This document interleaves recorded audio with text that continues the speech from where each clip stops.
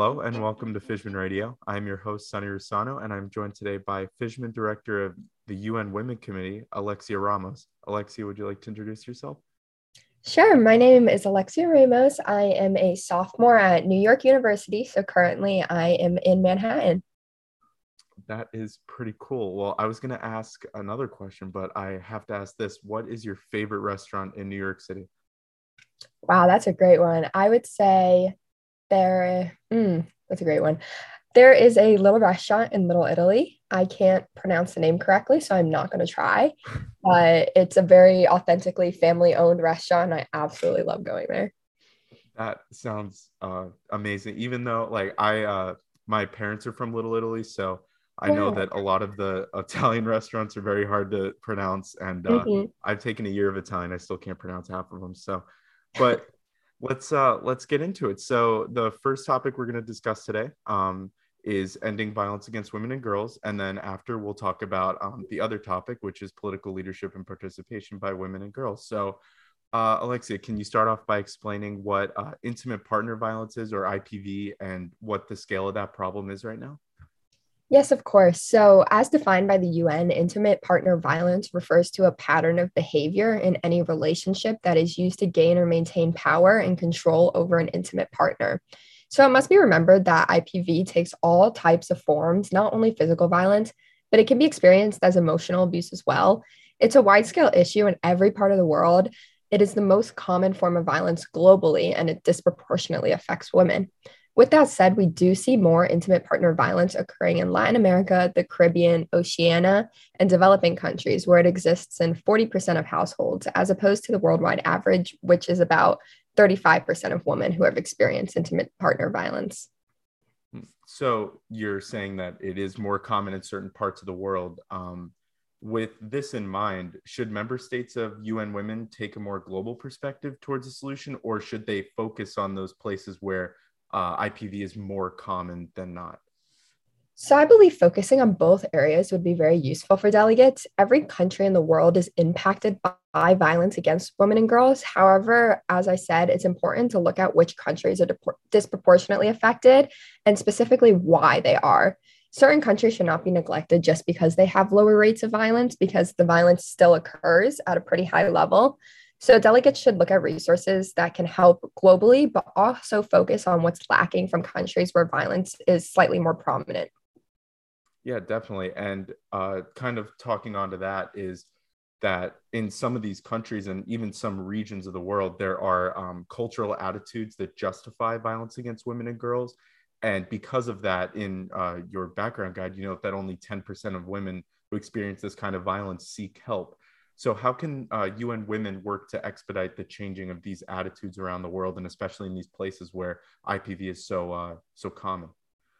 This is probably one of the tougher questions that delegates will have to answer. In my opinion, I think the changing in attitudes requires a cultural shift that can only really come about through education. Many cultures are patriarchal, which limits the ability of women to seek resources and support for the violence they've endured.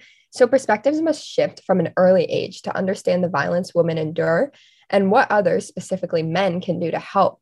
The UN specifically recommends that countries implement more resources for women, including but not limited to centers for physical and psychological support following the violence.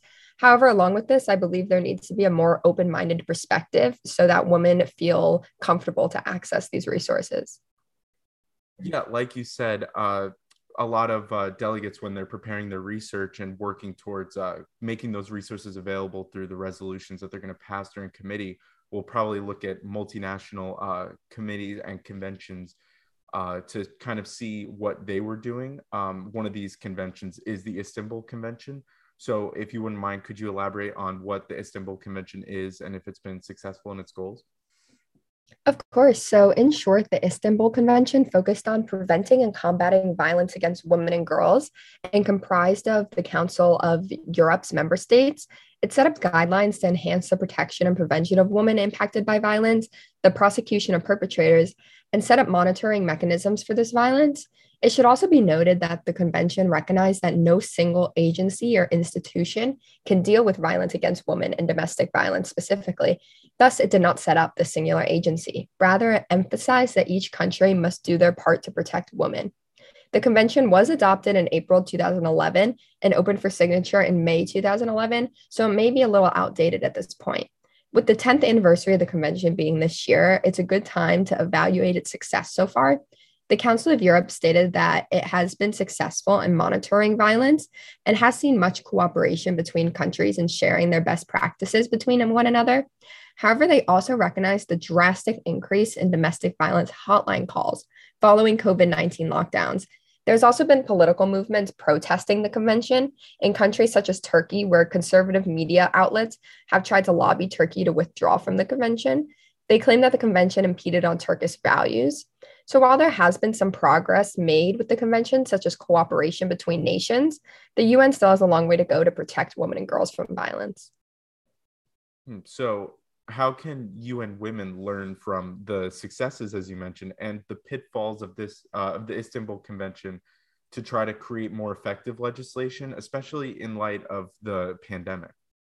Yeah, going off of that, UN women must recognize the new problems that have arisen with the Istanbul Convention that it did not address, such as the increase in domestic violence following COVID-19. This is a very recent issue, and not much has been done to address this violence. Along with this, UN Women needs to keep in mind how certain cultural perspectives may limit the work they are able to do, such as in Turkey. They should focus on how to change these cultural ideas, as we talked about earlier, so that women can be protected from the violence rather than subjugated to it. Great, thank you. And one last question just to wrap up. So the UN Women, or the Secretary General has a Unite goal by 2030. And I just want to know, what do you think UN Women can do during their committee session to try to meet the Secretary General's goal of Unite by 2030? Yeah, so the Unite goal is a multi-year effort aimed at preventing violence against women and girls, and much has already been done to achieve this goal. However, one thing that the UN women are lacking in is how to combat this violence in the short term. In other ways, how can we provide resources to pre-existing victims, as well as how can we help these victims reach out for help? Clearly, prevention is just as important, but it is already being heavily focused on within the campaign, such as through the Unite Goals 16 Days of Activism Against Gender-Based Violence. Therefore, I think UN Women can further achieve this goal, but also consider the combat of current consequences of the ongoing violence. Great, thank you very much. And that wraps up the first part of the episode for ending violence against women and girls. All right, now we're going to start part 2, which is political leadership and participation by women and girls. And the first question I have for you, Alexia, is what is Security Council Resolution 1325 in relation to UN Women, and how has it improved women's participation in government since its adoption? So, Resolution 1325 set a specific agenda with the goal of advancing women in all aspects of peace building. The resolution was unanimously adopted in October of 2000 and serves as a guide in many UN negotiations to ensure that women are included in decision-making processes. It was the first resolution written by the UN to recognize the importance of women leadership. The goals of this resolution were further enhanced by Resolution 2122, which discussed the participation of women in all phases of conflict prevention, resolution, and recovery, expanding upon Resolution 1325. It has been successful in the past 20 years of increasing the number of women in politics. However, of course, there is still work that needs to be done. Women remain predominantly in the periphery sphere of formal peace processes. There are many times where women are signatories but are left on the outside. Peace agreements are still adopted without provisions considering the needs and priorities of women and girls. A small 0.2% of bilateral aid to fragile and conflict-affected situations goes to women's organizations. So I think that shows how we still have improvement to make regarding women's participation in politics. Yeah, exactly.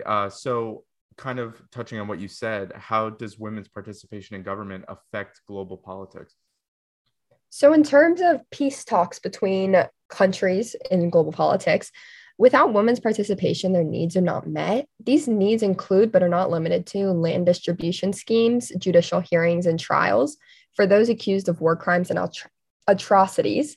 With peacekeeping missions specifically, women have been seen as increasingly integral to the process because they are often seen as less confrontational and easier to approach by other women and girls. Along with this, due to the lack of formal training for men peacekeepers regarding women's needs, they tend to be unapproachable since they don't have the knowledge to provide and support these afflicted women in need. It is also said that women provide a more nurturing and understanding attitude to peace talks due to their motherly nature. Because of socialization, women have skills that most men do not possess because society has not forced it upon them as they have women. There'll never be conclusive evidence towards this idea of motherly nature, and I don't know if I necessarily agree with this assumption, but nevertheless, I thought it should be mentioned.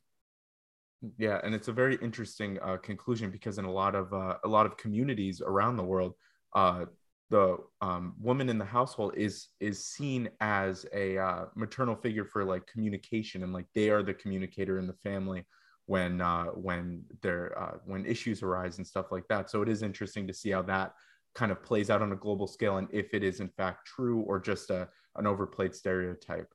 Mhm. Kind of on the same track. How can UN Women help facilitate making more governments around the world accessible to women? So I believe UN Women can begin by looking at successful systems of women in government. India's Panchayati government, apologies if I said that wrong, are regulated self elected local government institutions, primarily in rural areas of India. About 50% of the elected representatives of the PRIs are women, which is important considering 70% of India's population is governed by one of these institutions. It provides the opportunity for women to be involved in politics beginning at the local level, and they could work their way upward if they wish to do so.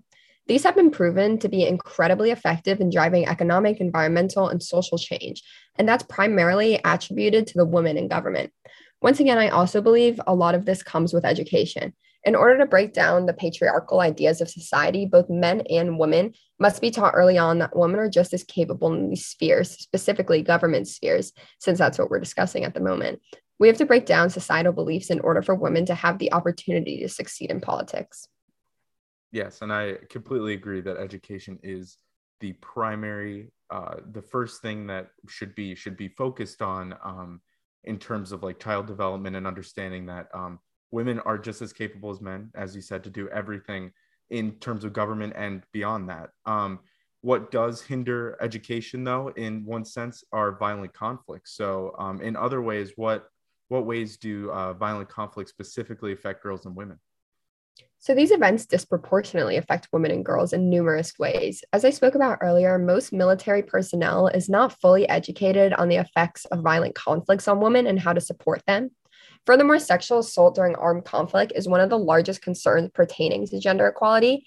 It's estimated for each rape reported during armed conflict, 10 to 20 cases go undocumented. Something else I want to note is that women are not only sexually assaulted by those in the war, but can also be by those who are supposed to be there for help. There have been numerous reports of UN peacekeepers abusing their power and taking advantage of women in armed conflicts. I want to leave room for delegates to do their own research regarding this, but in brief, the most recent event of this occurring was in the Central African Republic, where peacekeepers would sexually abuse young children, specifically girls, in exchange for food or money. The UN and specifically UNICEF is in the process of combating these allegations and providing women with the support they need. However, how are women and girls supposed to deal with the trauma of armed conflicts when they're the ones being harmed by those who are supposed to help them? Lastly, peace talks to end the violent conflicts. Women's voices are often omitted, as we talked about earlier. So even after the conflict settles, they don't have the proper support that they need to cope from the physical and psychological harm, nor are they really provided with these resources. Yes, and I agree that with everything you said, really, it was very well put. Do you have anything else you want to leave the delegates with before we end the episode? I think there's a lot of research that they can do. There's a lot of different ways that they can take it. And it's really up to their countries and what their countries see the need to look more into regarding these conflicts, since they're so multifaceted and there's so many different solutions that are feasible regarding this. So I want to leave it up to them to be flexible as to what they want to discuss more, what they want their solutions to focus on. Well, great advice, and thank you very much for joining me on this episode. I am Sunny Ursano, joined by Alexia Ramos, and this has been Fishman Radio, UN Women. Thank you for listening.